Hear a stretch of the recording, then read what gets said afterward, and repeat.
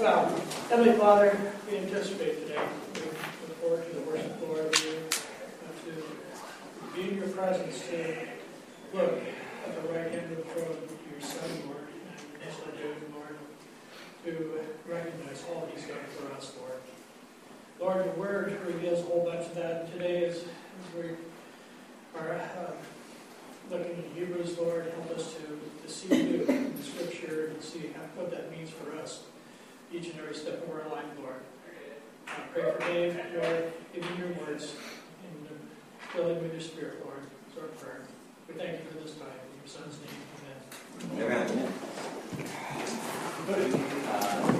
Reminder of the season we're coming out of. That's up on Mount Hood. Pardon? Whole season. Yeah. Makes us think of that. Thought we'd start today in Psalm 4. I asked Mitch to give me his favorite psalm, which is Psalm 23, but it just didn't quite seem to fit. Where Mitch is.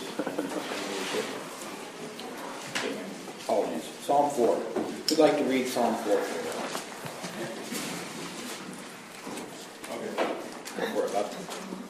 Answer me when I call, God of my righteousness.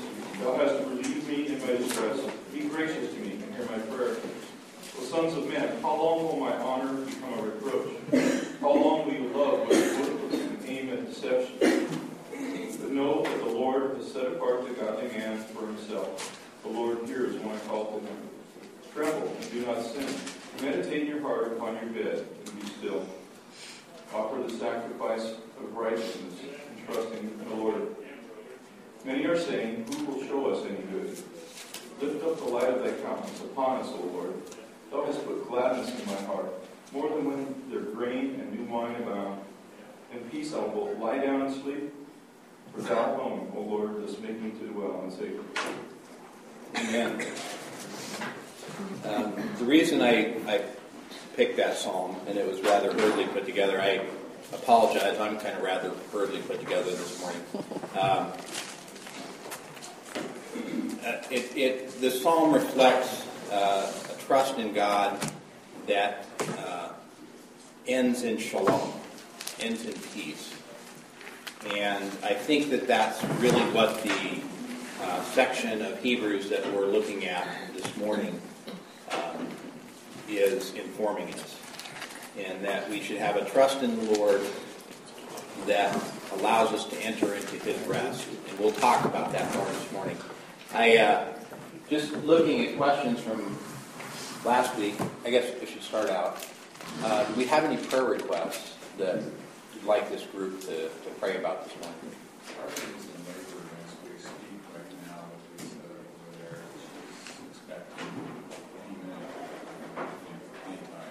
Okay. I didn't hear the first part, but Carly, your daughter's in labor right now? Wow. Weird. I figured there was too many people there. I understand. So we definitely want to pray for Carly. Anything else we can pray about before we get started here? How about a praise? A praise is great. Caitlin Riley, my second granddaughter, arrived to our oldest son and his wife on Saturday morning.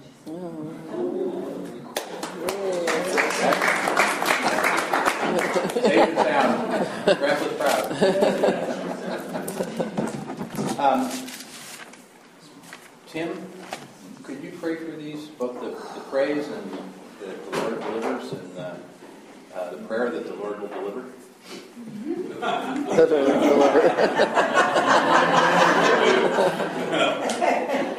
Sorry about that. Heavenly Father, we just thank you so much for children.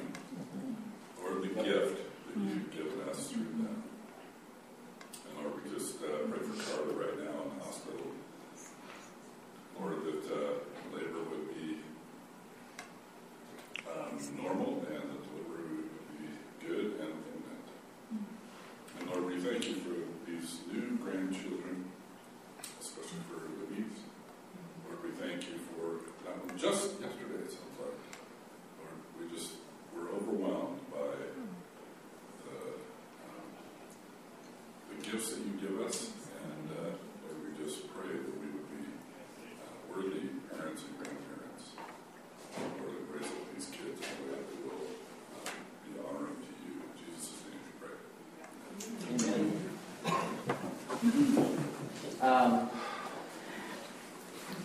only had one card last week, and it was a question if I'm becoming a Calvinist. If you recall the drawing I put up on the board, I put up the Calvin tulip, Calvinistic tulip, or Reformed Church tulip. I did it for the sake of discussion. I want you all to know I'm not an ist or an ism. So, and I would encourage you all to be not an ist or an ism. And that there isn't a single, that I know of, theological perspective that doesn't have challenges in different areas. And what we seek for and wrestle with is an understanding of God's Word in a systematic way, theology, that has the fewest problems for us. And in that, what you find is as you study broadly, you'll have a greater informed heart and head about who God is, what He's doing, how He's doing it, and how we participate. And so I would encourage everybody not to take a trite answer, because I get asked this all the time. I'm teaching right now. I'm teaching basic Bible doctrine at North Portland Bible College, and what people want is they want the right answer. And part of the reason they want the right answer is because when the test comes, they want to just be able to regurgitate that right answer so they pass the test, right? And guess what? It's not that kind of test. It's a heart test. And what I want is I want people to be informed such that they wrestle with the issues and have a confidence in God and a faith in Him. So, and ultimately to come into that relationship, those that aren't already there. So anyway, I drew some pictures last week. I don't know if that's going to be where it is. And I'd like to clarify a little bit, because we're coming into understanding God's rest and what this means. And this is a really important part of Hebrews. This is the transitionary part of Hebrews where the high priest is introduced at the end of this, and that sets the theme for several chapters to come. So we want to clearly understand what this passage in Hebrews is about. But we're in chapter 4 of Hebrews, and in chapter 3 and 2 we have certain warnings. So I drew a picture. I gave the tulip model last week, and I'm not a Calvinist. Okay. Basically, what this has to do with the understanding of grace and God's grace, and what that means, what it means to be saved by grace through faith, which is what Martin Luther protested, an understanding of grace that involved appropriating grace such that we would have enough grace that we would be acceptable to God. That was a form of religious system. It was actually a degeneration, and this happens with any kind of institution. As institutions grow and age, they tend to codify and simplify. Languages do the same thing, by the way. They call it becoming vulgar, meaning more base, more common. And what happened in the Christian church is when Christianity became a state religion, such that politics and all sorts of other power, human power, came into play, that codification and simplification caused a degeneration in the message. And so that was why God sent specific men, guys like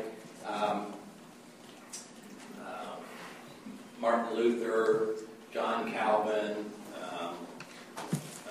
John Wycliffe, John Huss, Mark Johnson.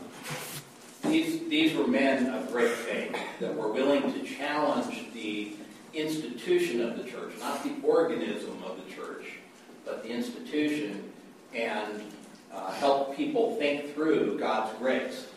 So it's all about God's grace and understanding where God's grace is. And so we looked at the idea of total depravity, and that has to do with an understanding of who we are in our sin, the revelation of God about us. Right? So I drew a picture where God's goodness is up here at the top of our XY plot here, and that what happened is, in the fall, man fell to the point of no innate goodness. When man was created, God said, very good. You know, when he was going through creation, he says, it's good, it's good, it's good, it's good. He gets to man, he says, this is very good. And so man was originally very good, according to God's design. And what happened through sin entering in is man lost the capacity to choose good as his first choice. To choose good as his first choice would mean that he chose God, the source of all good. And what man did is he chose himself. And that resulted in total depravity. So in this state, our understanding of God's grace tells us that God, if we're truly here, some people would say, no, we only came about halfway, so we still have some goodness. And there are problems with that. There are problems with total depravity, because total depravity means that you have total inability. You're not able to respond to the message of God, His revelation, when it's in front of you. And the evidence of that would be like in Romans chapter 1, where in Romans chapter 1, let me go ahead and read it to you. You see this played out.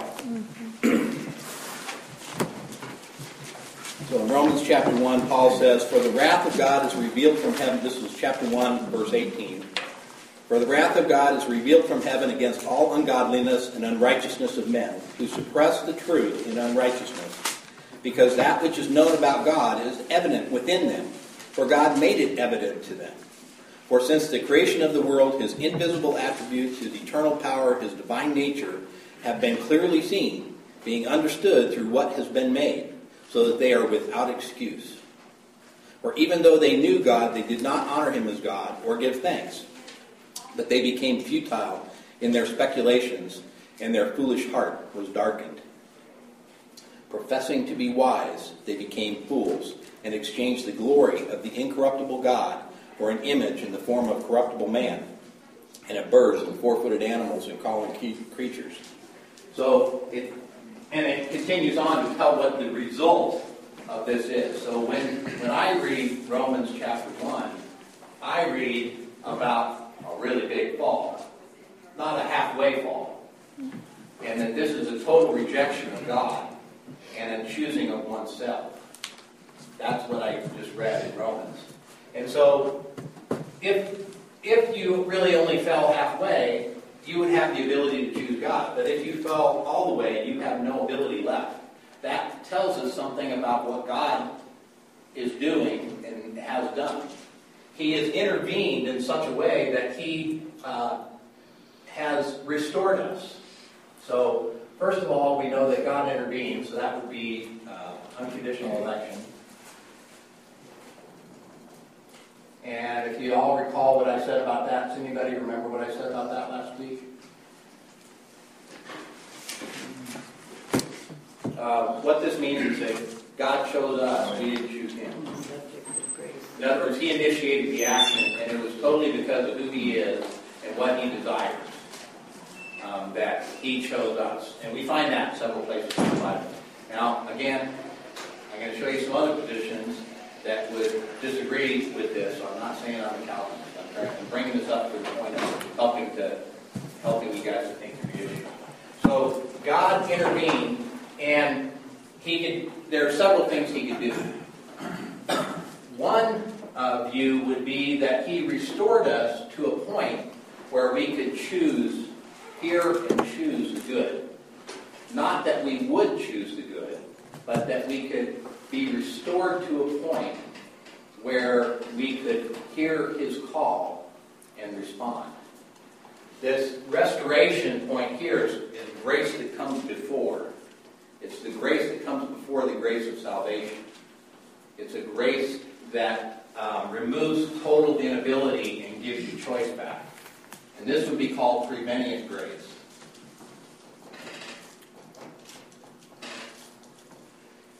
This is a position of several non-Reformed traditions, like Wesleyan tradition, from which we get Methodist denomination, and more liberal traditions as well.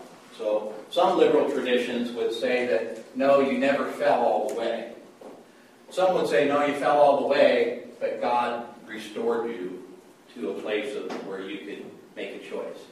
Now, to give you some scriptural support, because you should never make a position without a scriptural support, right? Because if our authority is God's Word, we want to always appeal to His Word. We may add logic to that, but God's Word stands on its own. So if I look at Galatians chapter 5, it says in verse 1, "It was for freedom that Christ set us free. Therefore, keep standing firm and do not be subject again to a yoke of slavery." It is for freedom that Christ set us free. And you recall from my teachings out of Peter and other things I've said over time that in order to respond to the message of God and to choose Him, which is an act of submission, you have to be free. So some would say that this prevenient grace is restoring your freedom, your ability to choose. Now from here, you can choose to reject God or you can choose to accept God. This would be a different view than Calvinism. And I said last week that atonement is God's work on our behalf to save us. Right? He's paying the price. And we'll talk more about atonement because we're coming into that in Hebrews. The next section, after we introduce the high priest, is about the atonement and the presentation of the gospel and the appropriate response. So this is God's working for our salvation. A Calvinist view would say God didn't stop here, He went all the way to here. And that you didn't have much choice in that. In fact, he might say that you come kicking and screaming. But only for good luck. Yeah. So the idea is, if God, just takes you from here to here, in other words, He saves you, He chose you, He has an atonement that is specifically applicable to you, He's going to make sure that you hear His calling, and you will persevere. In the end, this is where you will be. That is a purely Reformed tradition perspective on God's grace, that's what He's doing.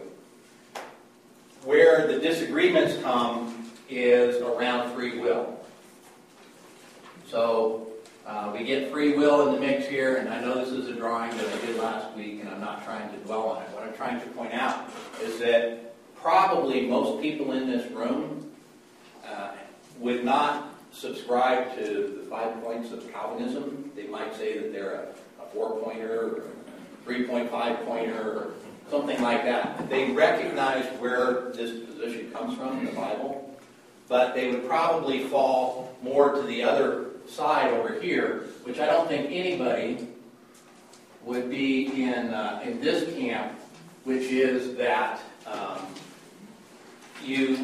it's all based upon our work and our response, and that God's grace is limited to what we enable. And I would say that that's probably not, that's a little bit too far on the liberal side. But that we understand we do have free choice, and we wrestle with how can we have free choice and God can truly be sovereign and determine the end from the beginning. And so most of the theology today is about wrestling through that issue. It seems to me that would be applicable if a person was, well, let's say an adult. However, I accepted Christ probably when I was, 8 years old. I didn't understand anything of that. Right. Yeah, most people don't understand this. This is a creation of man trying to understand the grace of God. But go ahead. How is it not applicable? And then, Well, no, I mean when you're a young child, none of that. You just hear the word and you accept it. right. But as an adult, I mean, I fell away and then later on accepted, really, shall we say. Right. But then I understood all of that. I could see myself as totally depraved. Right. Because of what I had done as an adult. Yeah. And I could see my completely, total depravity. Yeah, and what happens is as we grow in Christ, we come to understand more fully what He's done for us. Right. And that doesn't undo or redo a previous work of salvation, right? So that's where we understand that salvation is a one-time deal. And I can go through salvation and the order of salvation from my perspective. And that's where, the question came up, well, can we lose our salvation? I would say no, because my salvation and anybody else's salvation, I believe, does not depend on us. It depends on God. And He is all trustworthy. I mean, He's not like mostly trustworthy, like there's some good people in this world. He's totally trustworthy. So I can trust that if He says I'm saved, I'm saved. So where people wrestle is as they grow to understand the depth of depravity, what zero really means, they recognize the magnitude of God's grace and what was required. And that can have a couple of effects, right? Most often, when people come to understand that, they may have made a commitment as a child. Why do people make commitments as children? There's a couple of reasons. One might be because the family does that. And the 4-year-old sees mom and dad get baptized. And baptism is a confession of faith, right? It's a profession of your trust in God to save you, to the whole world. Well, the 4-year-old sees that and says, I want to be like mom and dad. Is that salvation? Wanting to be like mom and dad? That's a question. No. Or it may be that the child understands fear. Now, at 4 years old, I understood fear. I understood loss of life. It was a scary thing to understand at 4 years old. And that I had heard about heaven and hell. I'd heard about God. I didn't understand God. I didn't understand total depravity. I didn't understand that He chose me. I didn't understand that He provided a way for me. But what I heard was that I was lost. I was somewhere that was not where I should be. A response of a child at 4 years old to that, I believe, is genuine. So can a person be saved as a child? Yes. Do they have to have full knowledge of all this stuff? No. It's possible for someone with very limited mental ability to be saved. And it depends on God and how He touches a person's heart. We are not able to see the heart. But as we concluded in the reading of Hebrews chapter 4 last week, and I realized I just read it, and that we didn't really unpack it. It says, "For the word of God is living and active and sharper than any two-edged sword, and piercing as far as the division of soul and spirit, both joints and marrow, and able to judge the thoughts and intentions of the heart." This is Hebrews chapter 4, verse 12 and 13. "And there is no creature hidden from His sight, but all things are open and laid bare to the eyes of Him with whom we have to do." In other words, He is our God, and He knows our heart. and that his knowledge, it says, it's living, it's active, it's sharper than any two-edged sword, which means it's discerning. It's able to be divisive. It's piercing. It's able to make judgments. That is the Word of God. That's what we have to do with, is that we come into God's presence. And so I cannot judge the heart, but I can look at external evidence and I can make reasonable judgments. That doesn't make them any more than reasonable judgments. I don't determine truth. God determines truth, right? So there are some, and probably many of us have experienced this, where we have seen someone make a profession of faith and they spring up like a flower. They just shoot towards the sun, right? And it doesn't take very long, but in the heat of the day, the flower falls. And years later, you see that there's nothing there. In fact, this person may be worse off than when they started. You say they're not saved. Jesus gave a parable about that. The parable of the sower and the seed. He said, when the seed goes out, some of it falls by the wayside and never even takes root. Some of it falls on the rocky place and it springs up for great joy, but it has no root. It has no root, and it fails. Some of it falls among the weeds, and it grows up, but the weeds grow up with it. Some of it falls on good ground, and it brings forth fruit, 60 and 100-fold, right? What is he talking about? He's talking about our experience as judges, how we see the Word of God acting in people's hearts. Now, we can't judge, but we can make an estimation as to whether someone is speaking truth or not. So when I get up here in front of you guys and I make a statement, and I pray before I walk in here every week that I would speak for God and not for Dave, right? Because I want his word to be what you hear, not my word. You can make an estimation that I'm doing that successfully or not. There may be days when it's more Dave than less God. Because I'm a fallen creature, and I'm still struggling in the field, right? But the point is that if you're successful, you should see fruit. And the author of Hebrews says this. If you are successful in embracing in faith God's salvation, you will bear fruit. That's what this model is intended to show. And the reason that I say this is a discussion about God's grace is because when people in the period of the Reformation, when they were protesters, they said, Catholic Church, you guys are a little bit nutty. I think rather than crawling on my knees up the stairs of the Vatican and kissing, somebody's bones, that I'm going to trust God for my salvation. That it's not about acquiring grace through sacrament. It's about what God did for me, right? That's what happened in the Protestant Reformation. A bunch of protesters said, you guys are a little bit nutty. We're going to do something different. But when they did that, the Catholic Church said, you guys are excommunicated. You are outside of the church, which they were. They were outside of the Catholic Church. They no longer had a place there. There was a statement that salvation is only within the church. And we need to think about that. Because there is truth to that. But it can also be a club, a spiritual abuse club that people get funked on the head with. And they threatened people with this club, the club of excommunication, being outside of the church, which meant that they were damned, and they would burn them. So if you're in that state, because you believe the Word of God, you may get burned for it. And you have legitimate questions. God, is this right?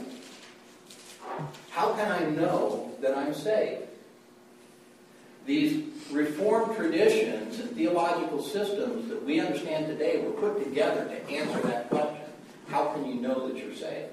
It's about trying to understand the grace of God and its sufficiency. So when we wrestle with are we saved or not, we're not wrestling with the ability of God to save us. We're wrestling with the ability for us to know that God has saved us. And if a person is that seed that's fallen on the rock, or the seed that grew up with no root, they're the ones that are going to totally dismiss it. They'll never even ask a question. That's not of interest to them. But the seed that comes up in the thorns, and the thistle, and the weeds, that one's going to be asking a question. Is it okay for me? How can I know that I'm saved? I'm living like the world. But I believe that God has saved me. So that's where you get into, I guess you'd call it gray area. What happens in the middle? And how can you know that you're saved? Some want an assurance of God's grace that is so locked tight that you lose your free will. Because you believe that if you have free will, true libertarian free will, that you will ultimately reject God and be lost. Well, I don't believe there's anything that you could do to be lost to God. I believe that He can carry you the whole way. Yes, sir. In John chapter 10, Jesus is speaking to that, and he tells the Pharisees who were extremely unhappy with his activities, he says, "My sheep hear my voice, and they follow me." He says, "You are not my sheep, because you do not hear my voice." Right. And at that time that he's speaking it, I wouldn't be terribly surprised if there was a guy named Saul from Tarsus hanging around on the outside of the crowd. Yeah. Well, Because there was a time when he would not hear the Lord's voice. Yeah. And on the Damascus Road, Jesus speaks very loudly, you might say, so that he did hear the voice. But, there is, Jesus tells us that Yes. I keep them. No one can snatch them out of my hand. Right. And there are some that He makes sure my come along. Father's hand. Yeah. And there are some that He makes sure come along, like Saul. Now it's interesting, when Saul was on the road, and I can't imagine what he was thinking, right? But he was thinking something about zeal for the Lord. Seriously. Paul was a very zealous Jew. And what's interesting is the Pharisees were the group of leaders, the religious leaders among the Jewish people, that were most concerned with preservation of the Jewish law and understanding of the practice before God.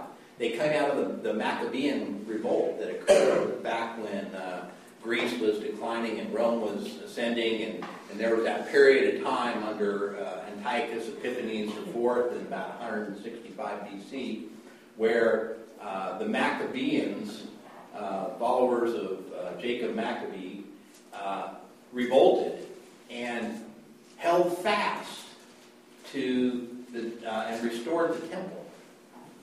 They were able to overcome, and that's where we get Hanukkah from today, right? Those were faithful people that were concerned about who God is and what He was doing. And out of that group came the Pharisees. They were very zealous for God. But there's a difference between being zealous for religious practice for the purpose of saying this is how you do it, these are the steps, and being zealous for that, for the heart of God. And that's the difference.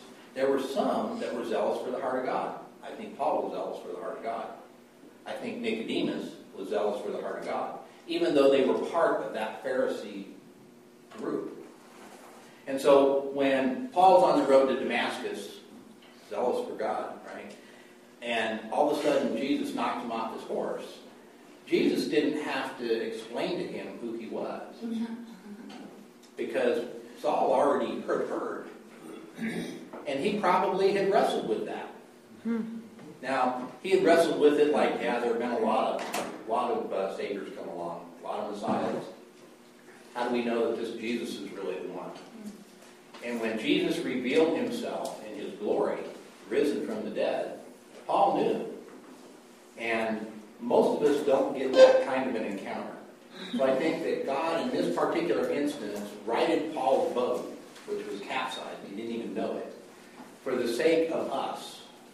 Right? So God actually sometimes really is very irresistible. Very irresistible.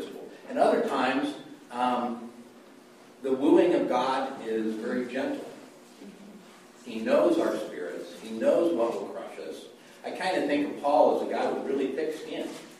And that, regardless of what you said to him about him personally, it just kind of flaked right off.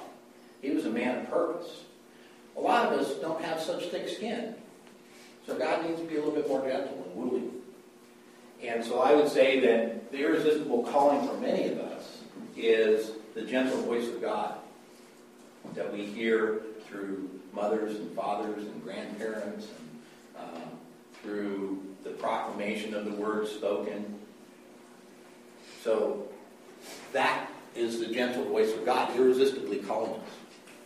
Can I go back a little ways when we talk about the seed, the rock, and the choking and this and that? Mm-hmm. Did they actually accept the Lord, but yet went away? Well, this is the challenge. And this is where people that say, well, how do I explain this? Well, guess what? I don't have to. I'm not God. So I don't have to explain it. But I want to explain it because I know people personally, and I know several people in here that have shared the same kind of story, who their profession of faith was so profound that it's like, absolutely, that person is saved. If I've ever seen a saved person, that's it. Yeah. Right? And then I meet them 10 years later, and it is as far from their life as possible to the point of renouncing that experience altogether, saying, that never happened. That was an emotional response. Maybe happened to say your husband, he's going to go, if there's a back door in heaven, he's going to go because he said the Lord, but he didn't do nothing with it. And that's where I think the book of Hebrews really challenges us. Because to a person like that, they're probably not going to read this. Number one, this is written to Christians. Maybe you're in the weeds. Right? Maybe you're at the point of you need an affirmation for your ministry. You've been called to stand firm as an evangelist. A lot of us have. And you need to know this basic doctrine. And you need to not be drinking milk, but eat meat. Right? So that's what Hebrews is for. It isn't to one time answer the question of once saved, always saved, assurance of salvation. That's something that each one in here is going to wrestle with. And when you see the warnings that are coming, you're really going to wrestle with this. You're going to wrestle with the grace of God. And what you're going to see is the perfect picture of God's grace displayed. So when these warnings come, immediately following it is a picture of Christ that totally melts our hearts. And that's why I wanted to point out what this is about. I'm not here to teach you theology, although it's a good and interesting thing. I'm here such that when you get to this trial of trying to understand God's grace, you'll fall back on who God is, not on what you do. That's what we're going to read about today. We only have 15 minutes. What I'll say is that I espouse Provenian grace, which is non-Calvinistic, therefore I can't be that ist, because I'm not an Isternism. Let's read what's happening here. Okay, so the author of Hebrews is giving us two stern warnings. He's revealed who Christ is as the very image of God, the Son of God, who he is as the Son of Man, fully human, but has the authority that comes from being both God and man, and that we have an obligation not to neglect that revelation. Then he gets into our faithfulness, and God's faithfulness and our faithfulness, and that we need to take care. It says in chapter 3, verse 12, take care whether there not be in any one of you an evil, unbelieving heart that falls away from the living God. That we need to take that warning about faithfulness, which is an belief in action, seriously. That we should have evidence of our faith. We should have belief in action. Then he gets to chapter 4, and he wants us to understand the atonement better. Because once you understand the atonement, you can understand who the high priest is and why he was necessary. Right? And that's exactly the progression here. So let's read chapter 4. It says, therefore, let us fear if, while a promise remains of entering his rest, any one of you may seem to have come short of it. For indeed, we have had good news preached to us, just as they also. But the word that they heard did not profit them, because it was not united by faith in those who heard. For we who have believed enter that rest, just as he said, I swore in my wrath, they shall not enter my rest. Now you're thinking, that's confusing. Although his works were finished from the foundation of the world. For he has said somewhere concerning the seventh day, and God rested on the seventh day from all of his works. And again in this passage, they shall not enter my rest.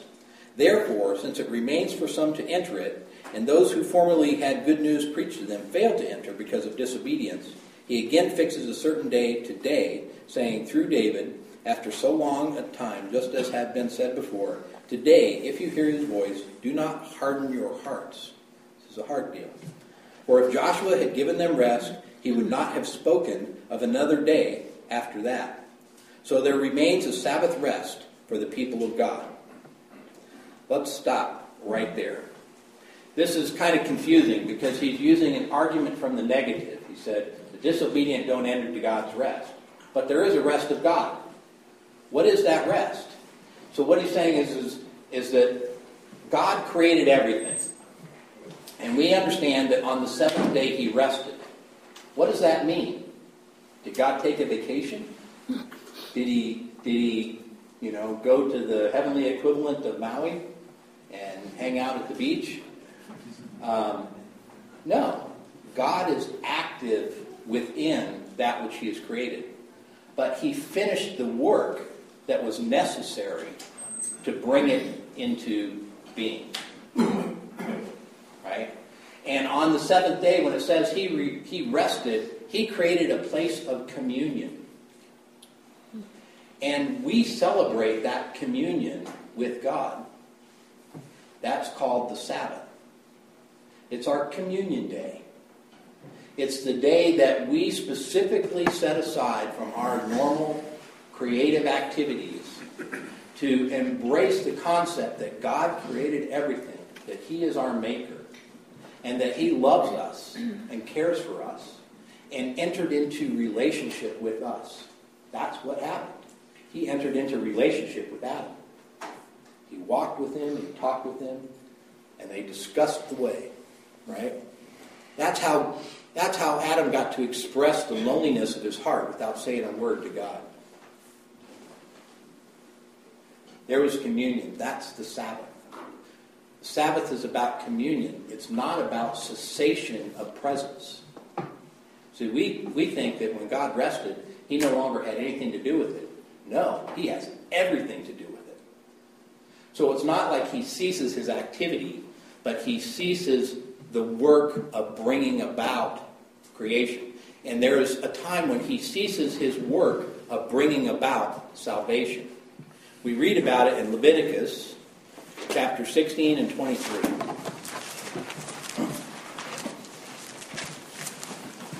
Leviticus chapter 16.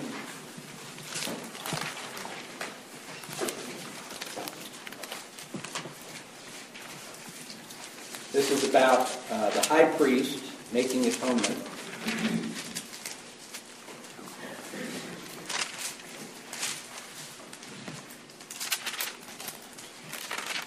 You find it here.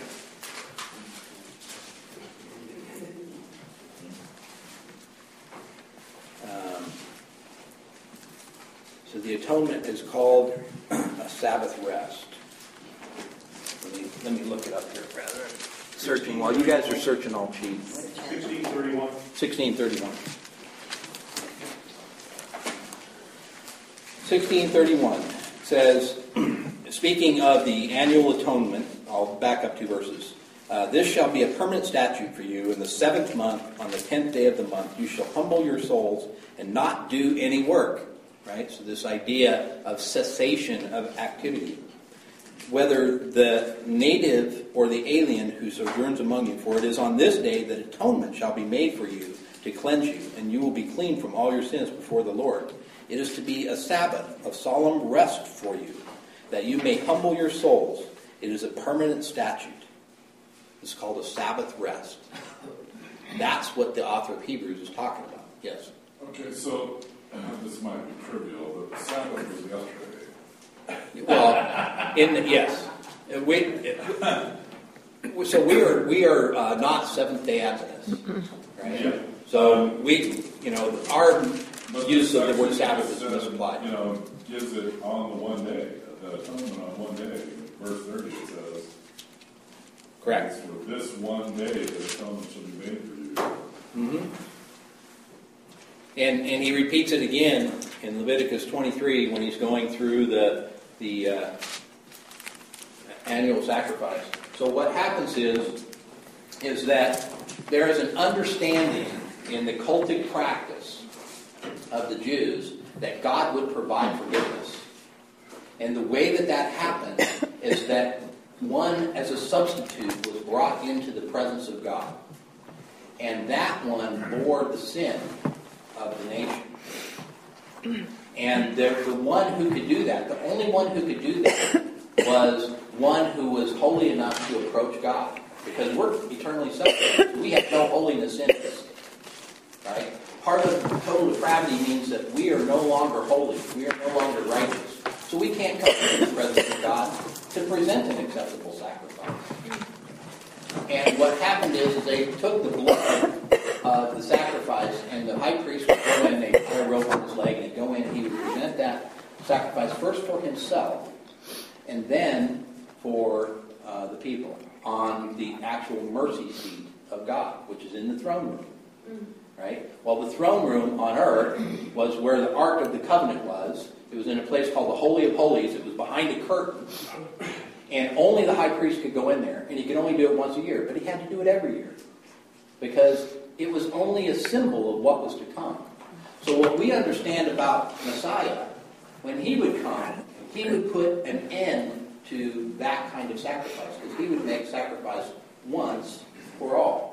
That's what we find out in chapter 10 of Hebrews. That the high priest, who is Christ, went in and made a sacrifice once for all. And when that sacrifice was made, the curtain on earth that separated the Holy of Holies from the Holy, it was torn. That's symbolizing that it in fact occurred in the heavenly realm, that which was being practiced on earth. So this practice here and the Sabbath rest is about atonement. And when it says in chapter 4 of Hebrews that there is a Sabbath rest, there yet remains a Sabbath rest for us to enter into, that means that there is yet an atonement of God that needs to be applied for us. We need to experience God's atonement. And when we enter in, we cease our work. In other words, I'm no longer striving to be good enough for God. I am accepting that which He has done for me. This is about faithfulness. This is how you enter into the atonement of God, through faith. Now, we need to still talk about how that atonement was accomplished. And he's going to take another 6 chapters to unpack that for us, with 2 very stern warnings. But what's being presented here is that there is a place where shalom is the word of the day. It is a Sabbath rest. Atonement is accomplished, and we're entered into the presence of God. That's what chapter 4 is talking about, of Hebrews. Does that make sense? So it's an illusion. And he says, in verse 10, he says, "For the one who has entered his rest has himself also rested from his works, as God did from his." Again, there's not a withdrawal that you're finished and no longer there, but rather a total engagement with that that's already been done. God is totally present in His, and active in upholding every breath that we take in His creation. It's the same way in atonement. He is active and present, always upholding that which He has done. That's how I can have assurance of salvation, because I know what God did. And then it goes on to say, not only do we cease from our works, therefore let us be diligent to enter that rest, so that no one will fall through following the same example of disobedience. So there is a disobedience that works against what God is trying to do. See, this is a matter of the heart. We need to pay attention to the heart. And that's why he goes into the very next verse. He talks about the heart.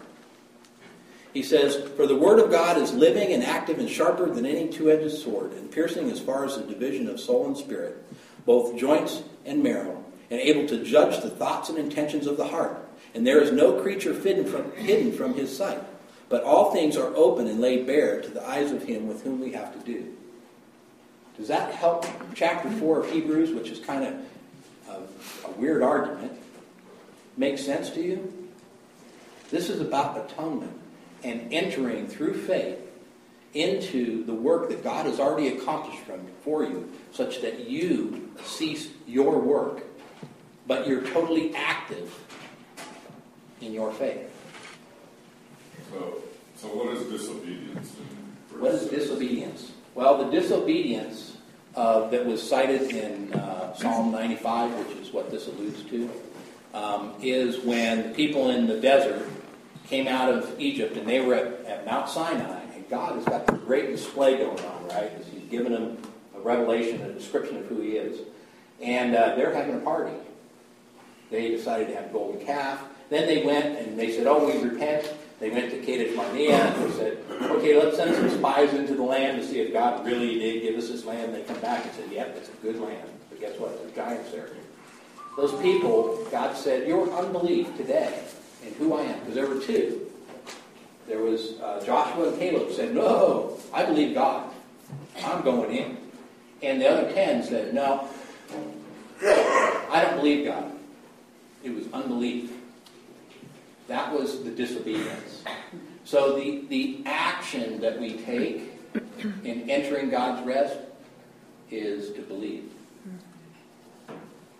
And what I will say is that faith is not the absence of doubt, because everybody in here will wrestle with doubt. Faith is what you do in the presence of doubt. Nobody has evidence that nobody has seen God face to face. Not even Moses, right? Although he shined, he was pretty shiny from being in the presence of God. God had to shield him, just like He did Elijah. The only one that's ever been with God face to face is when God became man. And Jesus said, "If you've seen me, you've seen the Father." Right? So none of us, and even then they doubted. He was risen from the dead, standing in their very presence, and He said, "Hey, poke your hand in my hand. Check out this scar, dude." So we all have doubt. What we do in the presence of doubt is obedience. We believe. On the subject of sowing seeds and growing up and bearing fruit, can you end up being a fake flower so that everyone thinks you are the real thing, and even you might think you are the real thing, but when the master comes to harvest, he leaves you behind because you're not the real thing? Yes. Can this happen, and how will you know? Yes, that can happen. And we read that in Matthew chapter 25, where there's a separation of the goats and the sheep. There are those that said, "Hey, Lord, Lord, we did all these works in your name." And Jesus said, "I never knew you." Yeah. Right? Scary stuff. This is Jesus talking. And He says, this is real, folks. Yes, absolutely. You can be a fake flower. You can be totally convinced of your right. So I believe that the cults like Jehovah's Witness and the Mormons and we could list off a whole bunch of them that claim to know Christ and yet don't know Christ according to the way that He's revealed Himself. They're lying to themselves. And people can believe a lie. In fact, we do. I mean, this is part of what we're doing here, right? We're uncovering untruth by challenging it with the truth. We're coming into the light. And so yes, that can happen. How do you discern it? Well, that's a real tough one. We're sitting in the pew, and the person next to us has been coming to church since they were a baby, and they do all of the works of righteousness, right? Does that make them a Christian? That's like saying, well, because I stand in the garage, I'm a Cadillac. I can't remember who said that. It's not. But just because you are someplace doesn't make you that. So we cannot discern, although we can use our best judgment. In other words, I'm probably going to trust my kid to that person in the daycare facilities because all of the worldly evidence is there that they're trustworthy. What do you know about trust in this world? It gets violated all the time. Does that mean we shouldn't trust? No. If that was the case, none of us would be married that are married. So we do trust. And we verify. That was Reagan's great word. Trust but verify. I don't know. I mean, there will be in the end some that we are very surprised that God says, Jesus says, depart from me. Because we're going to be absolutely certain that they did the right thing. So what we need to pay attention to is our heart. That's all we can see. That's the only visibility we have, and I went over time. I apologize. Let's go ahead and end in prayer. We'll pick up here next week. Where we pick up next week is the introduction of the one who delivers atonement for us. I'll read this and then end in prayer. Therefore, since we have a great high priest who has passed through the heavens, Jesus, the Son of God, let us hold fast our confession. For we do not have a high priest who can sympathize with our weakness, but one who has been tempted in all things as we are, yet without sin. Therefore, let us draw near with confidence to the throne of grace, so that we may receive mercy and find grace in time of need. Lord, it's all about your grace and what you've done for us. Lord, we worship you for who you are. We proclaim our confession of our trust in you because of your grace. Lord, help us to understand your grace more fully. We know that in doing that we will be even further convicted, that we will be challenged to not just hear, but to do, as James would tell us, and that these are hard things. Lord, give us the strength and give us the courage to embrace you as you reveal yourself to us. And we ask for that revelation.